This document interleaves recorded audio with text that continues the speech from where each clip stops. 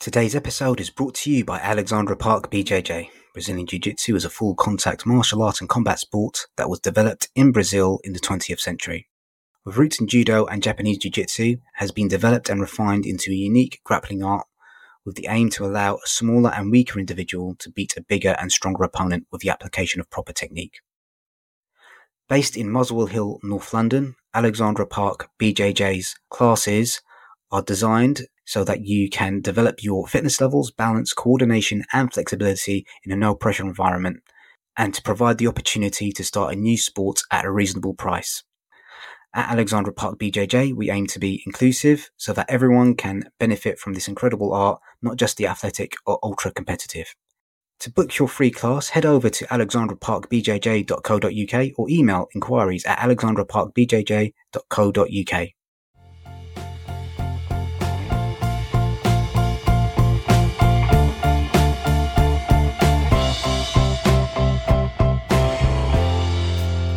Welcome to Audiobookish, an audiobook review and discussion podcast looking at audiobooks both big and small, as well as radio plays, narrative podcasts, anything audiobook-ish.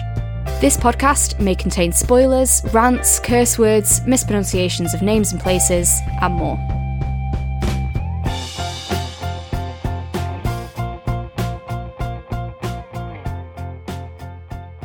Hello everyone, you're listening to Audiobookish. My name's Fahed Rahman and I'm joined by Poppy Knight. Hello. And this episode is the second in our series of special episodes reviewing titles on the shortlist for Book of the Year, audiobook, non-fiction for the British Book Awards. We're going to be discussing two titles, A Visible Man by Edward Enninful and 10 Steps to Nanette, a memoir situation by Hannah Gadsby. We're going to start off the discussion by discussing A Visible Man by Edward Enninful, and I will read out the blurb to that one. Edward Enninful has lived an extraordinary life. Here, for the first time, he shares the remarkable, inspiring story of his journey from a childhood bedroom in Ghana, overlooking firing squads, to 1990s London, becoming the youngest ever fashion director of ID magazine at just 18 years old. Now the first black editor-in-chief of British Vogue, he has created game-changing images of everyone from Beyoncé to Meghan Markle, Kate Moss to Oprah Winfrey, Adele to Rihanna, and many more stars he now counts as friends. A Visible Man is the story of a husband, son, brother, friend, and icon, taking us from the neon frills of Soho clubs to nights spent on friends' sofas. This is the story of Edward's phenomenal grit and determination, of failures, loss, coming out, joy, hedonism, fame, love, heartbreak, sacrifice, ill health, era-defining achievements. It's the story of one man's revolutionary mission to change how we see the world, showing how unwavering passion and perseverance can allow anyone to make their mark, just like he did. So, one of the things I wanted to kind of note about this one, most of the other books that we are discussing are available through a variety of different distributors. Edward's autobiography, the audiobook version at least, is an Audible exclusive. So if you want to listen to this, you'll need to kind of like download Audible and buy credits or download it through the membership system. I think I managed to get it on iTunes, so I think it ended up slightly cheaper that way, or at least with not doing it credits-wise, slightly cheaper that way. But yeah, it is harder to get hold of than some of the others, yeah. Yeah, sure. So just wanted to kind of make everyone aware of that. So when we were kind of discussing how to pair the books that we were discussing, we didn't know which one to pair Edward's with, and we kind of felt that the two actor biographies that we're going to be doing in the next episode kind of fit quite nicely together. And strangely, I think Edward's and Hannah's biographies have got a lot of similarities, both in terms of the way they're kind of structured and in terms of the similar themes that they talk about. One of the things I found quite interesting was how they both tried to set out a mission statement of what the author wanted to do when Edward is talking initially to his friends about writing this biography. I think one of his friends mentioned, well, you need to make sure that you want to highlight how this is like a hopeful story and an inspiring story instead of kind of focusing on what could be kind of a story about how shit the world is, I suppose. So how did you kind of feel about that? Yeah, so I think overall it is quite a hopeful story, and I think there's a lot of success in there. And the main thing that I took away from this book that I don't really think that blurb shows well enough is how it's been Edward's mission through the work that he's done with fashion of diversifying the industry and showing people of different races, different body types, different abilities, different identities. Anyone who's felt othered, I think, is one of the phrases that he uses, but really just not showing one very narrow view that I think fashion certainly has been. And I think that was kind of the big takeaway from this, is how he really has made waves in that world, and that those waves have reflected into other industries, other medias, and also just society as a whole. So yeah, I thought that was really interesting. But tying it with what you said there about, like, yeah, how shit the world is kind of thing, I found it really interesting going through this, how there was like a real shift between stuff that was, you know, before my time to, wait a minute, that was like not very long ago. And I felt that was just kind of a shift in general, but also specifically talking about these sorts of things, talking about how there was still so much resistance to black women on the cover of magazines, for example, really not being that long ago.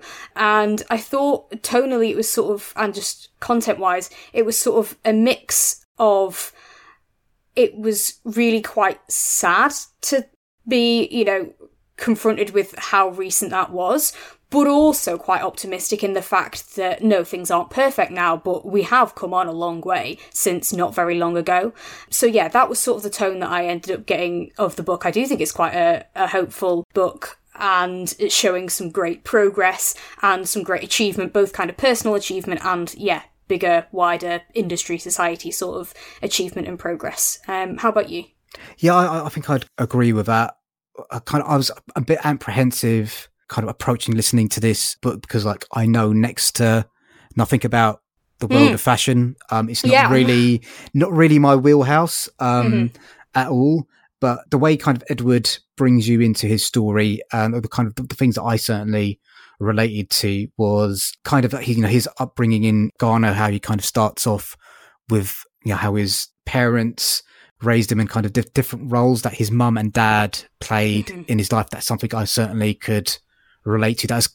I wouldn't say my dad was as bad as like Edward's dad, but there's definitely certainly, you know, my personal experience, kind of like when dad got home, kind of playtime was a little bit over, needed to kind of quiet down a little bit. So that's something I definitely understood. And then also the other bits of his story that I kind of was able to relate to and was able to kind of bring me in to the, you know, the latest stuff, which is about fashion, was this is really like an immigrant's story. Kind of one of the things I found really fascinating was how Edward discusses the difference between black people coming from Africa and then black people who've got like a Caribbean background. I found that really fascinating, how, you know, the way that he views it is that black people from Africa, they've got this innate kind of self-belief because they were brought up in a country where there was lots of people that looked like them, and they're expecting success of themselves, where people from the Caribbean have got all this generation trauma to deal with. I found that fascinating. How about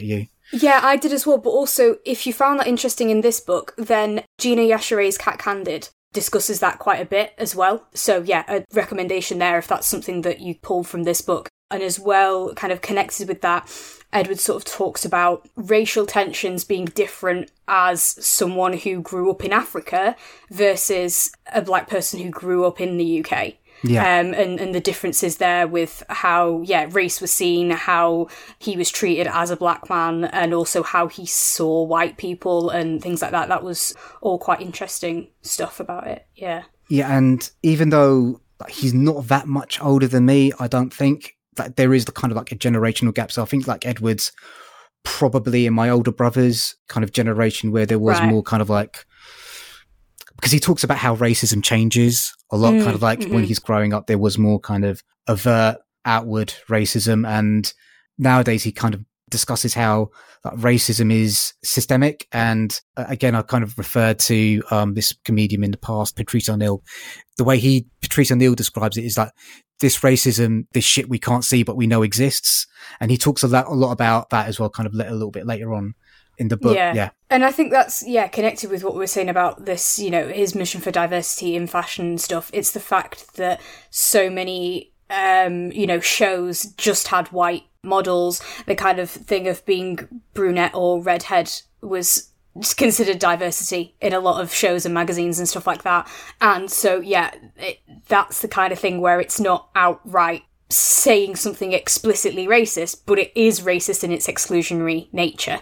That I think is a really important point that he makes. One quote that I absolutely loved from this book was he was talking about him putting forward a suggestion for the kind of models to use, and I think at this point, or at least somewhere else in the book, and it's definitely relevant, he's talking about the fact that, if there were kind of shoots that were sort of about being set in Africa, you'd have the idea that these white models had gone to Africa and there would be people in the background with darker skin, but that's not who the picture was of, and all sorts of various things like that, and that some people seem to think that counted as being representative. But this quote was like, "This is one of the many reasons why diverse perspectives are so crucial on a staff. Without varied points of view, at best you're limiting yourself creatively. At worst, you're creating work that belittles, offends, and does far more harm than good." And I think that's something that has been spoken about more in general, but it's the idea that diverse staffing is so important, and why it's not just about not discriminating against people, but when you look at your entire staff and you see that they all look the same, they all are the same ethnicity, they're all the same background, they're none of them disabled, they're all cis and straight, various things like that, you're then not getting a perspective. And certainly in creative industries, so fashion as an example, that means the first of these points, you're limiting yourself creatively. All of your staff are only coming up with things from one point of view. Obviously, yes, everyone's individual, everyone has different points of view, but there are a lot of points of view that aren't being brought into the creative process. And then, worse, there'll be things that will be said, that will be done, that everyone at the company thinks is okay, that you don't realise without someone in your staff going, there may be an issue with that, what kind of harm it could do. And so maybe something about that would be like accessibility, potentially no one in your company will consider an event, for example, not being accessible if there's no one there to offer that other perspective. So I thought that was a really important quote. Yeah, so one of the big themes that comes through in the book for me was the theme of trying to be true to yourself. So Edward, he kind of describes his relationship with his brothers. He kind of speaks in glowing terms about all his family members, really, and he discusses how his dad encouraged them to be kind of like quite macho and masculine, and Edward always kind of felt, growing up, more drawn to his mother's creative pursuits. And he speaks a lot and in great detail about how he learned all the skills that enabled him to have the career he now has from his mother, because his mother's was a dressmaker in Ghana, and she, quite successful dressmaker, kind of was making outfits and stuff like that for politicians and politicians' wives and that sort of thing, and how he's always kind of more drawn to that than the more academic or kind of like macho pursuits that his father was kind of encouraging all his children towards, kind of. And that theme runs up all the way until his teenage years, where academic achievement was important to his family, and there was like a lot of pressure being put on him to kind of become an accountant or a doctor or something like this, which is, again, something coming from a Southeast Asian background is something that's very familiar to me as well. How did you kind of relate to firstly, that internal struggle of like wanting to pursue your own passions, but also familial pressure that kind of like, we want you to be safe and secure and have a steady living as well? I think for me, it wasn't my experience, because my mum has always been so kind of follow your dreams and don't let things hold you back way, and always taught us to be responsible financially, but the idea of, but that might not be a stable living should never be holding us back. And so that's something that I'm extremely grateful for, because it was such a big thing in my life, such an important thing in my life, that my mum was always very much kind of, whatever your passions are, you should go for it rather than regretting it, kind of thing. So I can't necessarily say that I identify with that part of it. However, his mum in general, and the love that he had with her. Yeah, I think identify with is certainly one word, but another is just that I was really moved by it in the book. And yeah, she seemed fabulous, and the connection that they had seems wonderful. And yeah, her love for him and those passages were really moving, as well as, yes, this fact of literally his passion in clothes and fashion and women's fashion, particularly, and textiles and all sorts of stuff like that, coming from his mum, who's obviously so passionate about it, as well as literally the practical experience of him helping her out with stuff, was also really cool to see where that came from. And yeah, how a lot of his other siblings went into kind of that sort of fashion space as well, at least for a time, I thought was really good. You could tell that she was such a wonderful woman. And yeah, I really liked the sections that involved her. And then yeah, I liked that even though she wasn't necessarily straight on with the, yes, go and do the modelling, for example, needed some cajoling on it, I really liked that still he was following his passion and being true to that. And it wasn't that he couldn't do the academic stuff, as he was saying, he was being quite successful with that, but it wasn't what he wanted to do, whereas he was seeing this other world, this fashion world that he could get into, that he was absolutely loving, that he just wanted to put his heart and soul into, and he stuck to that, and that was great. Yeah, and I agree with that. And then kind of the middle section of the book kind of talks about basically this roller coaster, almost success story that he has, being appointed the fashion editor for ID, and then all these, other jobs that come off based off that. And one of the things that he makes really clear is how hard he worked and how that hard work was really detrimental to his health, because one of the other things that really struck me in the book was his kind of work ethic and the fact that he's got lots of health conditions. He's got, I think he said he's got sickle cell, he's got thalassemia. Later on in the book, there's quite a lot of time discussed about him potentially losing his eyesight. He talks about his problems controlling his weight as well, and joint pains and stuff that he has, and how, because of how hard he worked, it kind of exacerbated his health conditions. And when his health conditions were exacerbated, he's always conscious of like not being labeled as being lazy and stuff like that, because if you're the only black person in the industry and you're viewed as lazy, that kind of like carries connotations to other people that might be looking to enter that industry as well. Yeah, I think you're right to say kind of rollercoaster of success, because it is a very successful career, but he also does put in there kind of the struggles and the barriers he came across, the stuff where it kind of felt like it wasn't coming soon enough kind of stuff, even though a lot of stuff had come very early on, but not in a resentful way, just in a kind of, not taking for granted all the success, and I do think has also been quite clear about how he was always learning and always developing. It wasn't and just always looking for the next thing, not looking backwards. Right, what's the next thing? What's the next new thing? Yeah, but very much about kind of the importance of keeping your eyes and your ears open and learning from other people. It was never like even when his role at ID from quite young was really quite a high up position, but it was never like, okay, I know everything now. It was always learning more and developing more and stuff, which was great. So yeah, it was an interesting bit of success, but also showing, the hard work that went behind it, the humility that went behind it, the way that you can make that happen, as well as, yes, some of the barriers that included other people's prejudices around him being on certain jobs and various things like that. But yes, then the health things as well. One thing I did want to mention, kind of as a comparison with what we discussed about with menopausing, where Davina really consciously said, like, I got this help because of private, and I hate that I had to go private, and what I want to do with this book is make it so that no one should need to, and it can all be on the NHS. I think it was very clear in this one that, yeah, once he'd reached that height, it meant that he could access private healthcare, he could access the absolute, specialists in kind of the area that he was affected by, though not even just by his money, also by his connections of someone else being, oh, that's my eye doctor. And I just think, yeah, it is really upsetting. Okay, it is great that you've managed to get that treatment, but so many people won't have. Yeah. You nearly didn't if you didn't know that one person, which was quite a worrying thing to hear about. Yeah, and yeah, as a direct comparison or, similarity to, I guess, but presented in a very different way to the menopausing stuff about how, that medical access just isn't consistent in the country where it really needs to be. Yeah. So I've kind of discussed all the positive points that I wanted to bring up. Are there any more points you want to discuss before I go into like the criticisms I've got of the book?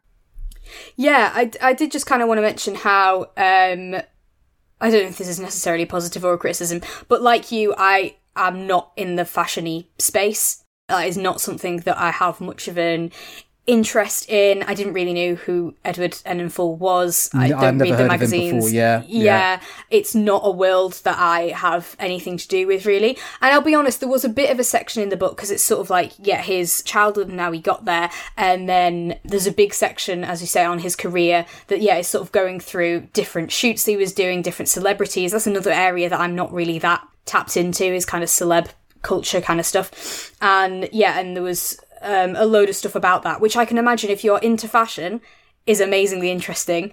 I didn't find it uninteresting, but it didn't really pull me through, but just because it's not my world. However, echoing what I said before, even though it's not a world that I actively engage in, I can fully see how things like the way he revolutionised British Vogue have impacted media in other senses, have impacted culture in general, and I do think that's really important. And it was a nice thing for me, I think, to recognise that, okay, there's these bits of, society, of culture, of the world that I don't engage with, but they're still really important and affect me, and I'm so grateful for the waves that are made in them to help the waves everywhere else in the world, as well as just it being helpful for those who do engage with that sphere. So that, I don't know, that was just a big takeaway for me, that even though this isn't necessarily a subject matter that I'm that involved in, it was really good to learn about that. And kind of see how big of an impact it's made. And I think it was a nice balance in the book where he's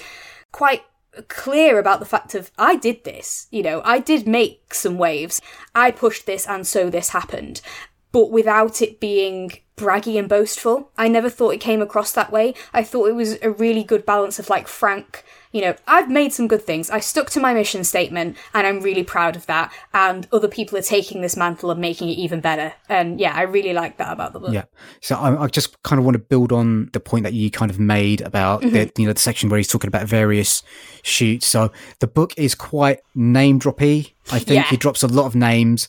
A lot of them I hadn't heard of before, and kind of when he was mentioning he was kind of rattling off these list of names of people that were involved in this shoot or the other.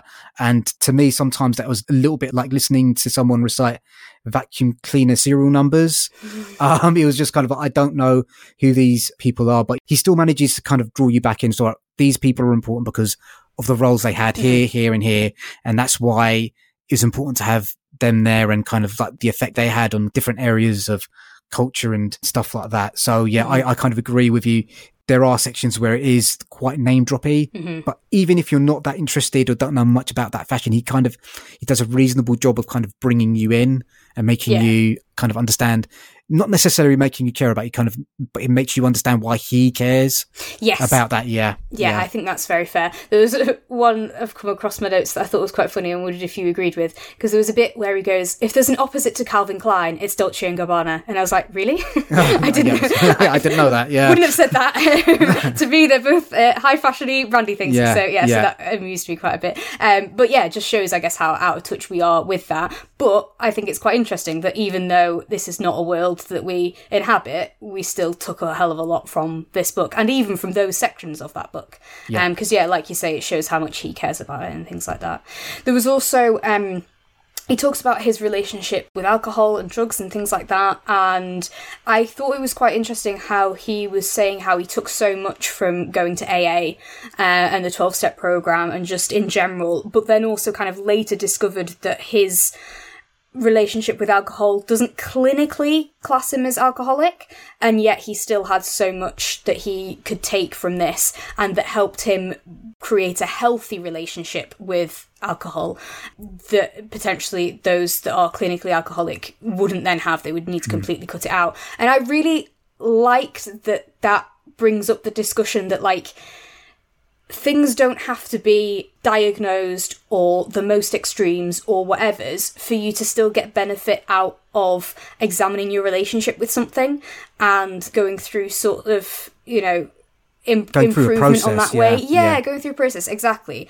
It's kind of a small point, but I did like that, how it's the general psychological help and just kind of, examining of your own, kind of tendencies and what you rely on to get you through stuff emotionally even if it's not, oh, well, that makes me a whatever, and, you know, putting labels on it doesn't matter. There's still stuff for everyone to gain from, you know, getting help in that sense, or just giving yourself that help, that space, and considering about it, that I thought was interesting.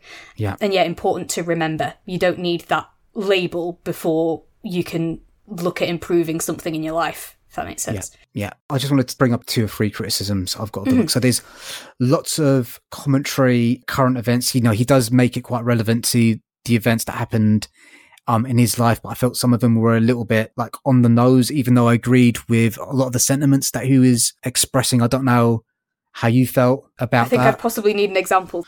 So I think one of the examples that he talks about is kind of the economic achievement of like people from Black minority ethnic groups, or, you know, he talks a lot about the George Floyd incident in the book, and he kind of mentions police statistics. You know, the Metropolitan Police are more likely to stop and search. And he talks about his experience of stop and search and stuff like that as well. And I felt, while some of it was quite relevant, I felt a little bit, at some points, it was a little bit too much on the nose. But I don't know. Yeah, I don't know how you feel about that. Yeah, I hadn't necessarily made that criticism myself. I do think it is quite a timely book. Yeah. I think kind of listening to it now, and especially the latter ends of it. So the first half about his childhood, and then the kind of the middle part about his career, I think could be, you know, any time. And obviously you understand the context of it, that it's in the past whenever you read it. But then, yeah, there is quite a lot of focus on, in the latter bit, on what's currently happening. So there's the lockdown.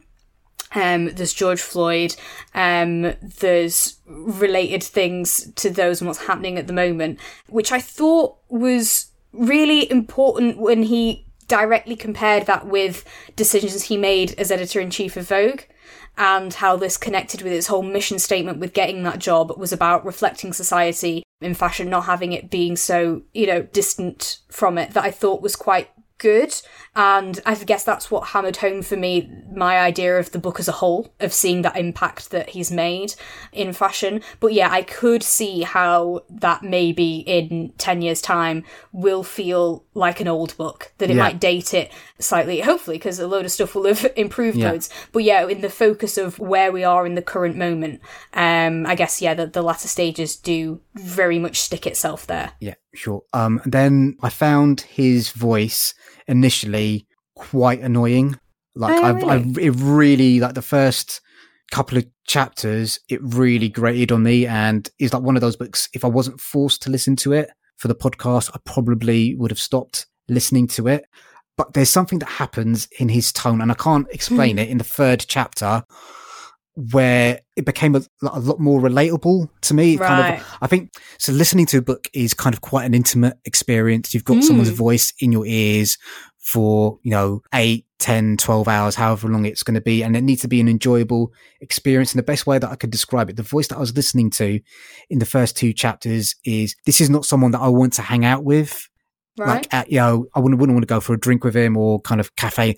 His personality just grated me in those first 2 chapters. But then there's something that happens to his voice in the 3rd chapter, and I can't explain it. It's like, oh, you know what? I could actually chill with this guy. And I can't explain what that change was. So, and he's got quite a distinctive voice as well. So, and for someone who's not that, you know, narrating an audiobook's not easy. And he does kind of give props to his vocal coach at the end in the credits as well. So I think he does perform the book quite well, but from my experience specifically, you might need to get past those first couple of chapters before it kind of like it gets better, if that makes sense. And it's not about the content. I just found his voice really annoying in those first 2 chapters, and I can't nail why. Maybe I found it a bit obnoxious. I don't know. Yeah, but that went away in the 3rd chapter for some reason. So yeah. Interesting. No, I didn't have that. I really quite like his voice, and kind of voice in general, his accent, his way of speaking. I really quite enjoyed it. However, I did go into this audiobook on 1.5 speed straight off, partly just because of the turnaround time for us recording this. So I was getting through it quicker. And then partway through, when I went to go and slow it down, his voice felt really slow. Now, obviously, I'd been used to listening to it with 1.5 speed. So I can't really give an objective description of whether I thought it was quite slow. It felt slow to me, but it felt natural at 1.5. So either that means I would recommend you go 1.5, or it just means I got used to 1.5. Yeah. But certainly, I think if you listen to it and your criticism is that you think it's a bit slow, just speed it up and it sounds great. Is what I would say. Certainly don't let that put you off listening to it. Audio quality on this was absolutely remarkable. It was one of the best. Really good. Really like fantastic audio quality.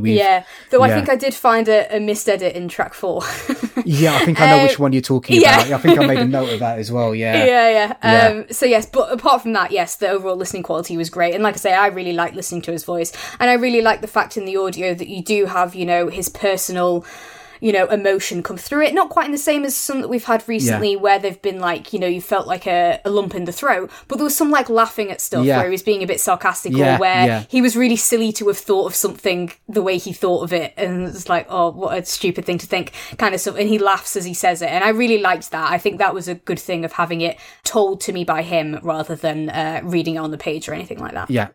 So I quite liked it. Have you got anything else you want to discuss about that one? I think the only one other thing, it sort of relates to how I really liked the description with his, talking about his mum, is the little section where he properly talks about his relationship with Alec. I really liked that. I thought that was really loving and tender and, really warm. I just liked that as a section. So, it's a book with lots of different kind of tones in it and things like that, but it's got some really warm stuff about relationships. It's got some kind of tough stuff about his own self-reflection. It's got some tough stuff obviously about the state of the world, particularly racism and just kind of othering in general, but also really great how he made it such his mission to fight against that, and how so much of that has been successful, and how you can see so much of that in fashion and also the world at large. And I thought that was just really great. So, not something that I would normally be interested in, but something that I'm glad that I have sat with and learned about, definitely. Yeah, I would probably echo those sentiments. Again, fashion, not my bag, never heard of Edward before. I'm glad that I listened to his story. It's really well written, really well performed, apart from the first 2 chapters, in my opinion. And it's definitely kind of worth checking out in terms of if you're interested in kind of race relations or fashion, any of those types of things. So I can fully understand why it's got its place on the shortlist. Okay, cool. So should we move on to Hannah Gadsby's book? Indeedy. So 10 Steps to Nanette, a memoir situation by Hannah Gadsby. Multi-award-winning Hannah Gadsby transformed comedy with her show Nanette, even as she declared that she was quitting stand-up. Now she takes us through the defining moments in her life that led to the creation of Nanette and her powerful decision to tell the truth no matter the cost. Gadsby's unique stand-up special Nanette was a viral success that left audiences captivated by her blistering honesty and her ability to create both tension and laughter in a single moment. But while her worldwide fame might have looked like an overnight sensation, her path from open mic to the global stage was hard-fought and anything but linear. 10 Steps to Nanette traces Gadsby's growth as a queer person from Tasmania, where homosexuality was illegal until 1997, to her ever-evolving relationship with comedy, to her struggle with adult diagnosis of autism and ADHD, and finally to the backbone of Nanette, the renouncement of self-deprecation, the rejection of misogyny, and the moral significance of truth-telling. Equal parts harrowing and hilarious, 10 Steps to Nanette continues Gadsby's tradition of confounding expectations and norms, properly introducing us to one of the most explosive, formative voices of our time. Great. So, do you want to kind of lead off on the discussion of this one? Yeah. Okay, so the thing I'm going to start off with this, and it's probably how I would tail end the recommendation anyway, is that I wouldn't recommend you listen to this if you haven't watched Nanette. But I would recommend that you go watch Nanette and then listen to this. And we'll discuss later, but that is what I would recommend. So I'd started listening to it, and then there's a story at a awards show thing, I think, and people are talking about Nanette around her, and she gets asked to go and speak to Jennifer Aniston, who tells her that she hasn't seen Nanette. And there's a sort of interesting thing about that, and she talks about like what Ellen said when Ellen was asked to comment on Nanette, and I was like, right, I need to stop this now and I need to watch Nanette. So I went and I opened Netflix, and Jennifer Aniston was the first thing that popped up on Netflix for that new Murder Mystery 2 film, and I thought that was a bit weird when I'd literally just heard her spoke about. But so I then watched Nanette, and I then came back and listened to this book. And so I think this book is sort of in like 3 stages. I think this sort of has Hannah growing up and her childhood, teen, young adult, adult years, her getting into comedy, her life, like a whole load of her life, very memoir, right? And you can see, obviously, some of the stories in that came into Nanette, but it's not really massively focused on. And then you have the actual, like, the build-up to Nanette. So you have very specifically, like, how she was creating this stand-up show, what her mission statement was for it, the successes and failures of it. And then you have a section that's sort of, like, post-Nanette, but is still very much focused on the show and... yeah, it's like a critical discussion of it, how it's pieced together and things like that. Yeah, you have the past, you have, but with some stories that you might have found in Nanette, some like very direct to Nanette experiences, and then the kind of dissection of Nanette afterwards is sort of the structure of it. And I really quite liked that. I enjoyed the memoir stuff going through it at the start. I enjoyed learning about her, obviously some of it very tough. There's some tough experiences that she had as an individual, as well as she talks broadly about homosexuality, specifically in Tasmania and Australia, as well as the world, but how tough that was, how discriminatory and prejudiced and awful kind of things were in that sense, as well as, the personal tragedies that she went through. A lot of difficult stuff, but a very interesting memoir, I thought. And then as someone who really enjoys stand-up, as well as really enjoys the behind the scenes of how a piece of entertainment gets created, I really enjoyed the peeling back of her creative process for the show. She calls Nanette like she refers to the show as a she, and I really quite liked the relationship she clearly has with this show in that sense. I found that really interesting. And then, the kind of the afterwards stuff, the dissecting of it, also how it impacted her family, because obviously a lot of it's so personal. I did find that all really quite interesting. So, what did you think? So, unlike you, I did not watch Nanette. So, right. So I found it quite a frustrating listen at times. I think it's absolutely, for you to kind of get the most out of this audiobook, I think it's absolutely essential that you go watch Nanette before you listen to this, because that, for me, like anything that I read or anything that I listen to or anything that I watch should be able to stand up on its own, if you see what I mean. And I don't think this... It's a weird one. Yeah, it's weird because it sort of does, but it sort of doesn't. Yeah, you're sort of tricked into thinking like this is a memoir and therefore it can stand on its own. But also, I don't know why you're tricked into thinking that. I think the only reason you're tricked into thinking that is because we know as people what memoirs are. Yeah. Whereas this book is quite honest. 10 Steps to Nanette. Yeah. It does make it quite clear this is a book about Nanette. But I think we tend to focus on the memoir bit and think, oh, it's a memoir of a person. And the reason Nanette's in the title is because that's what she's known for. And so that's what people are going to go to. But actually, and we're reading sort of behind the lines when actually, no, just take it at face value. It is about 10 Steps to Nanette. It is the story behind this show. So it doesn't lie, even though we feel like we've been lied to, but it hasn't. It's been very honest.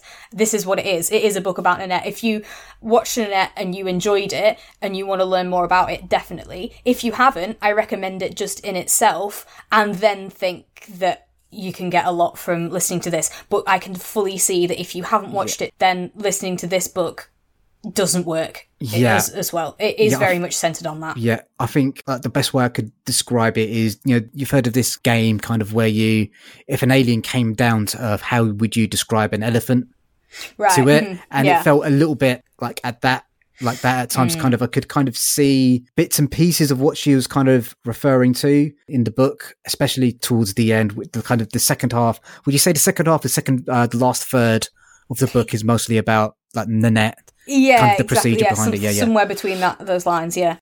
And the front 2/3 are more about like her life and her experiences and stuff like that, kind of building up, and some of the events that make it into the show and some of the things that make it into her stand-up as well. One of the things, I don't think we have mentioned, there is quite a lot of triggering material in this book, in terms of sexual assault, homophobia, and kind of also the discussion around autism as well. I think might be a little bit triggering for some people as well. So I think we kind of danced around a little bit. Let's kind of start off with one of the interesting similarities I found between this book and Edward's book was how they both felt like fish out of water at certain points in their life. And kind of Hannah moves to this kind of quite rural area. I can't remember, was she born in that area, or was she kind of like, did she move there with her Yeah, in parents? Tasmania, I think, she was born in that she was town. kind of born in that town, and she never really felt at home in her family. She always felt like a little bit different. And then, that's subsequently due to the fact that she's kind of, she's autistic, she's got ADHD, and she just physically looks different to a lot of her peers. And that's one of the aspects of the book that I did kind of quite enjoy, was how she discusses how her physical appearance impacts her life, and how, the way that she looks, and how uncomfortable she feels in her own body. She there's one section where she talks about kind of like her pale white. And one of the things I did find extraordinary is how many times Hannah has had complete and total knee reconstructions. Yeah, I just felt it was just gosh. flipping heck, man. To have one of those as a kid is bad, but it sounded like she had it done like 5 or 6 times. So yeah, that was also kind of quite interesting. And I probably should. So at the time of recording, it's Ramadan in the UK, so I'm fasting at the moment. I've found listening to Hannah's voice quite difficult to concentrate on at times. All right. Whereas with Edward's book, because his voice is so distinctive, I was able to hook on words a little bit more. With like Hannah's voice, it's kind of, usually it's a good thing to have like a melodic voice, but I found it really difficult to concentrate. How did you find her performance as well? I quite liked it, and because obviously she is a professional performer and voice performer, although stand-up is, it does have a visual element to it, it is very much about the verbal storytelling, and I felt that came across quite well in the book as well. So no, I quite liked it, and yeah, I don't think had the same necessarily concentration thing. I think I found more with Edwards that I might drift off slightly, but that was mainly in that very fashion name drop career section, where it was just that my attention wasn't that much in it. And maybe that's what it was. Maybe it was the fact that the subject matter of Hannah's was kind of, regardless, I was quite attentive to it. But yeah, I really did quite like her performance through it as well. Yeah, okay. And then I thought it was interesting what you'd said as well about the kind of, the self-image stuff, which is a big part of it. And one of the big things, both in Nanette and in this book, is talking about how, she built quite a bit of a career on, self-deprecating humour, and kind of neglecting how genuinely harmful, not only for her, but also for anyone else who identifies with her, that was. And so I think that was really good, seeing that turning point that she had, that was like, I'm not going to do that anymore. I'm not going to basically bully myself on stage for other people's entertainment. And also just, she talks about her appearance in many different senses. So she talks about her appearance in sense of like weight and size, in sense of gender, and the different interplays with that. The fact that no matter what she says as a stand-up, the people watching her, at least the majority, can see her, and so no matter what she says, it's always put through that filter, which I thought was a very important thing to point out, explicitly, and I think is a very important thing, be it visual or be it other identity kind of features that you have of a person, means that they can say the exact same thing as someone else, and you won't take it in the same way. That's quite interesting. And yeah, especially with it being so vulnerable in both the show Nanette and in this book, that is important. And it's all these things about stereotypes and prejudices and stuff like that already put something on you. There's an interesting thing. And that she sort of just came to like, I've sort of just got to ignore it.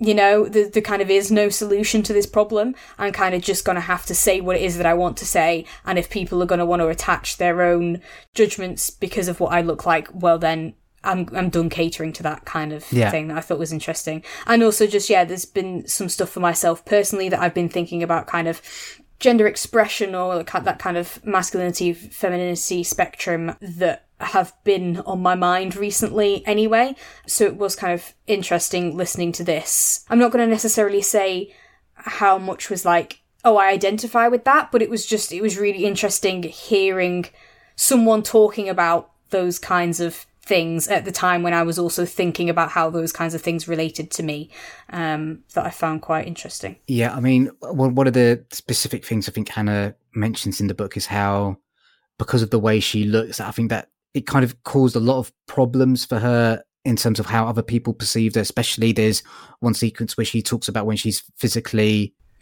assaulted, and the way she interprets that event is that it was basically, if she'd been, more a girl with more feminine, then I don't want to mischaracterize what her words said, but my interpretation of what she was saying was that the person that attacked her felt threatened because they felt that she looked wrong, or out of place, and there's nothing that she can kind of do about that, really. It's just, so that is, that was one of the things that I found, I don't know if say interesting is the right word, but it's something that did make me think quite a lot as well. It's also something that I find kind of interesting from my particular perspective. I don't have that same issue or danger. I've been so fortunate that I live in and have lived in such accepting spaces, and it was just interesting that although I can identify in some ways or can see similarities in some ways, it was also just a reminder of how different my experience is anyway. You sort of have that idea that, people don't experience it, they don't realise how bad it is because they're not part of the community, for example, right? So they don't realise how bad the discrimination is. But I also think there's a potential that people who are in the community but are in really accepting places, relationships, friendship groups, also don't quite realise how bad it is. And so that's something that's a bit of a wake-up call for me as well. Things are improving, as we've said with Edward's stuff, the fact of in the last however many years so much stuff has improved, right? And I think that is the same here, but it's not all fixed. And it was really interesting hearing about kind of, well, again, interesting, the wrong word, but my upbringing and my relationship with my sexuality so different to Hannah's, in the fact that she talks a lot about the homophobia in that community and the shame and internalized shame that she felt about it. Unfortunately, that's not something I've had to contend with. I do still have my own, story of how I discovered and came to terms with what my sexuality was, but none of that was related to anything negative. None of it was a shame thing, or that would be a bad outcome or anything like that. So it's quite, I think it's the thing where it's important, it's eye-opening both for people outside of the community and for people in it, that you can be sheltered to the sorts of issues that other people are going through and have been through, and those different experiences, and how rough stuff really is. And that, if you surround yourself with people who are, all very accepting, you forget that a lot of people are surrounded by people who aren't. So, I mean, just to kind of give a bit of background to that. So kind of Hannah grew up in rural Tasmania, kind of really small town. Kind of her dad was a teacher at the local school. And at the time she was growing up, where she was growing up, homophobia was kind of just accepted. And as, I could kind of understand that a little bit, because even, when I was back when I was in high school, kind of we still use, one of the basic insults you'd be described as a bit, that's a bit gay.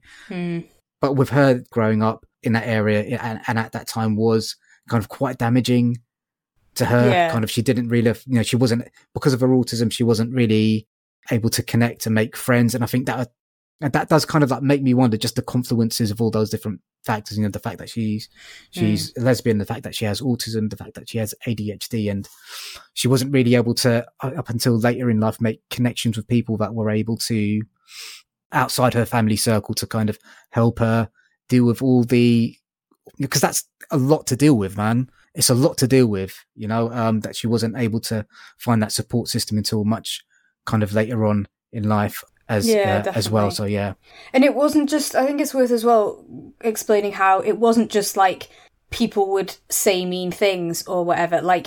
It was a criminal offence to be gay, and there was so much public rhetoric claiming that gay people were terrible criminals, horrible paedophiles, apparently, was the main connection. And specifically kind of, the AIDS crisis, again, this is across both books. It's not massively mentioned in Edwards, but he does bring it up, how, they were really villainised during that time. And, so this is a really, really horrible situation, not just kind of people being mean, which isn't nice, but this is, political attacks on the right for people to exist, basically, that was just really horrible.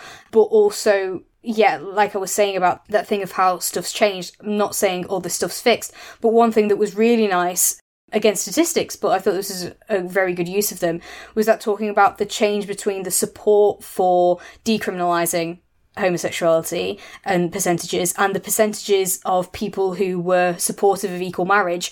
I think there was something like, there was a so many years gap, and they redid this poll, and it had, massively increased in support for equal marriage. And I do think that is really good. Like, it is so easy to get bogged down in all the hate and prejudice that there is around at the moment, and it's, accurate to be concerned about that. But it was also really nice to see, like, tangible public opinion can change in a really relatively short space of time.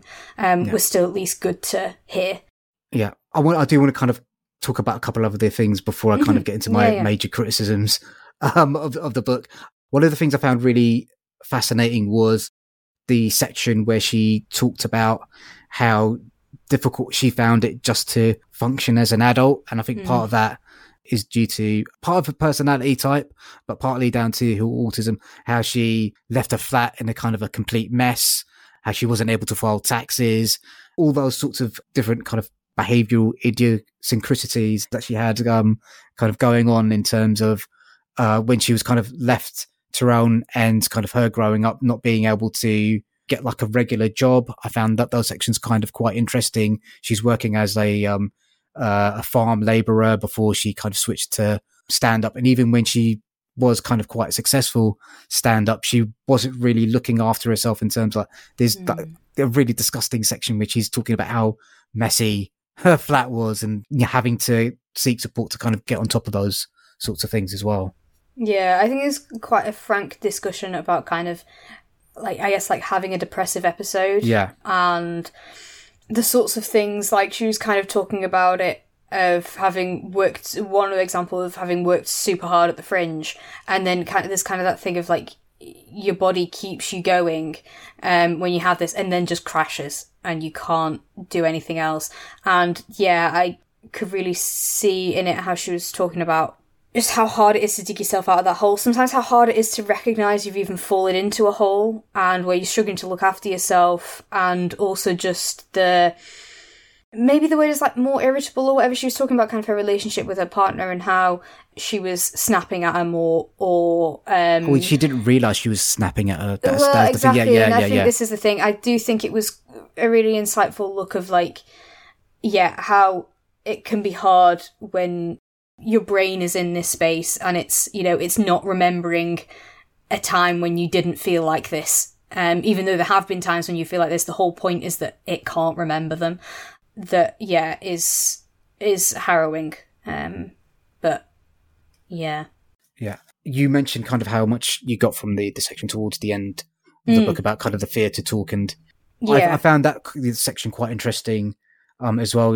I have read a couple of, like, comedians' autobiographies, and where they go through kind of the process of how they kind of set up different sets. Was there anything specific about that section that kind of stood out to you? Because I felt the self-care sections, that how she was trying to protect herself physically, emotionally, and all those sorts of things, I felt that was kind of quite an interesting section, and it's not something I've read in other comedian autobiographies. Yeah, I get you. That was quite interesting. So that was kind of her talking about, because she talks about, traumas that she's gone through. In Nanette, she wanted to protect herself. She didn't want to trigger herself on stage, and she wanted to be mindful of the other people in the audience as well that it might be triggering for, but also wanted to make this impact with it. And yeah, that was quite interesting. Though I think the bits that intrigued me so much were the actual kind of, like, how she pieced the show together, kind of order-wise, and the difficulty she had with figuring that out, as well as that whole crafting of, like, where the tension comes and where it goes. And it was really interesting, as I said at the start, with having that context of, I watched Nanette, I experienced Nanette. Also for me specifically, because I went into it basically not knowing anything about it. I knew the comment that it says at the front of the book, because as I said, this is when I stopped listening, about the kind of idea that it is unfunny and that people are claiming that it isn't stand-up necessarily. So I kind of knew that, but I didn't really know anything else going into it. And so that meant that I was fully taken on the ride for the experience that she wanted to create from it, the creation and alleviation of tension, and then bringing it back in. And I was very much controlled by the show. And so hearing how she'd calculated that, I found really interesting. I also really liked her talking about the adaptation, in a sense, I sort of did little air quotes there, of this from a stage show to a Netflix special. Which I thought was fascinating. This idea of kind of like different camera angles and what they're traditionally used to replicate from the kind of live experience, and the way she used them differently in Nanette, that I really liked. I really found that technically quite interesting to see the kind of decisions behind it. That's what I always like, is in this entertainment stuff, it's like, okay, this stuff has this impact on the audience, but the audience doesn't know that's what's happened. And I really like finding out those tips and tricks and the things that people put thought into that you didn't know they put thought into. You know, there's all those jokes about kind of, and I make them myself, about, you know, English teachers will be like, oh, and the blue curtains represent this, and the other's like, nah, they were just blue. You know, and I love that as a joke, but I also think there's definite truth that there are some stuff that where if you'd said, oh, I think they were trying to do this with this, it'd be like, nah, I don't think so. But actually, yes, there's some tiny details that have been very meticulously planted there to affect the overall impression. So yeah, learning all of that stuff as someone that, is just interested in entertainment and kind of storytelling in general, as well as being interested in stand-up and in TV and in live theatre versus filmed, was all really fascinating. And if you're interested in those bits, then watch Nanette first. Please, God, watch Nanette first. Yeah. But then come and listen to this, because it is very interesting. Okay, cool. So I don't like to be overly critical of books when we're coming kind of reviewing them on here. Yeah, again, I kind of found it kind of frustrating experience, especially because this is a book about Nanette, and you need to have seen Nanette, I think, to kind of get the most out of it. I found the writing quite annoying at times. So, you know, we listened to Rob Beckett, Joshua Ickham's book, and when they're writing, they put in kind of like these gags in there about what's kind of like what's going on. And then Hannah does a similar thing. She writes something, and then she'll kind of like put a bit of a gag in there, kind of a sarcastic statement or a play on words, or making a comment about something.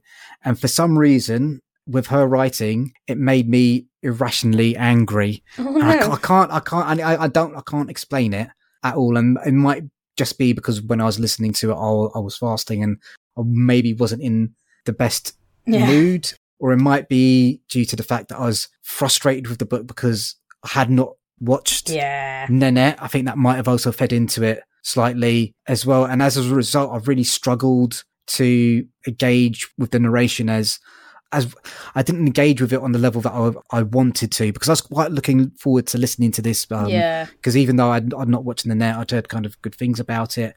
So I found that quite frustrating, quite disappointing. And it wasn't like her, the gags that she was making were any worse or any better than the gags that were in Parenting Hell. But for some reason, they made me irrationally angry. And I said, I don't want to listen to your gags. Just get on and telling the story. That's what I wanted. So yeah, I don't know why that was, and that's very much a me, a me thing. How did you feel about like the general quality of the writing in terms of like the gags and stuff like that? Yeah, so I really didn't mind them. I didn't make there a note is quite a lot of them. I think there are quite a lot of them. I didn't make a note of it specifically, but I think I quite liked it. I quite enjoyed as she was going through it, and I liked that she was making some humour in the writing. I didn't necessarily feel that they were like, oh, and I've put a joke here, and kind of like out of a cracker joke kind of. I didn't feel like it felt like that. I quite enjoyed it. I think maybe the interesting thing with comparing it with like Rob and Josh's is, like we discussed, there was a lot of them, because they did the cutaways like while they were recording, they commented on their own jokes.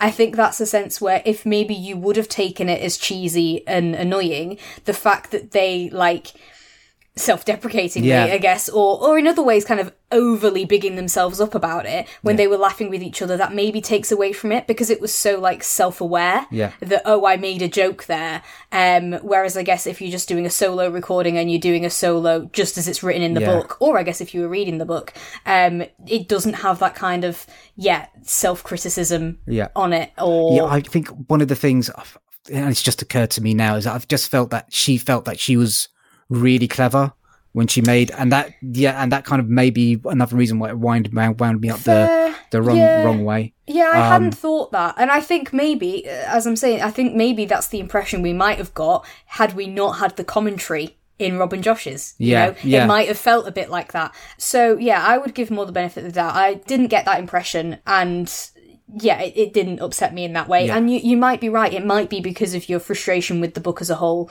because it is so focused on Nanette. And I think it's a shame that you had the negative experience of it. And it might be that you just wouldn't have got on with it anyway. But I do think that it's a shame that, you didn't have that wider context to do it. Other things that I did really like about her performance of it is that I really liked the impression she did of her, mum, her family, specifically her mum. Like a very distinctive voice change, and I really liked that. I thought that was really good and certainly added something that reading it off a page doesn't give you. That they were really, really funny.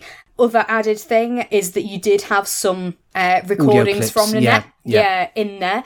Given that I watched it and then listened like instantly, I think I could recognise some differences. I don't think these are from the Netflix. I think these are from a different performance of the show. But equally, I think that's amazing. I don't know if, the print has some written bits from it in there, or if they're just completely additions for the audio. But regardless, I quite liked it. I quite like that it was cut away. Obviously, the audio quality is different, but it's gonna be, right? Because it's a completely different thing. It's spliced in, but I quite liked it. I liked that you hear the audience reaction, you hear laughs, or you can hear the silence. Exactly. I did quite like that they were added in there. So that's a plus point in the audio column, definitely. And we're talking about the shortlist because they are the audiobook non-fiction category, and I think there's some important things to consider. But I liked the performance in general, the impressions definitely, and that other added bit of the audio as well. I really didn't get on with this. It is one of those books that and this is the other thing that really annoyed. There's like a little short story that she tells at the end of the book. And I just thought, what are you going on about? What is this? Yes, it was from the way that she'd opened it, isn't it? Yeah. In the very memoir-y sense, she'd sort of opened it with, I wrote this short story when I was a kid, and sort of describes some stuff about it in a very abstracted sense, and then at the end you get the actual story. And I thought that was quite interesting how you get this abstracted, I wrote this sort of strange story as a kid that said some weird things about my psyche at the time, and you're like, okay, and then you go through her entire life story up to date, and then you go back and hear that.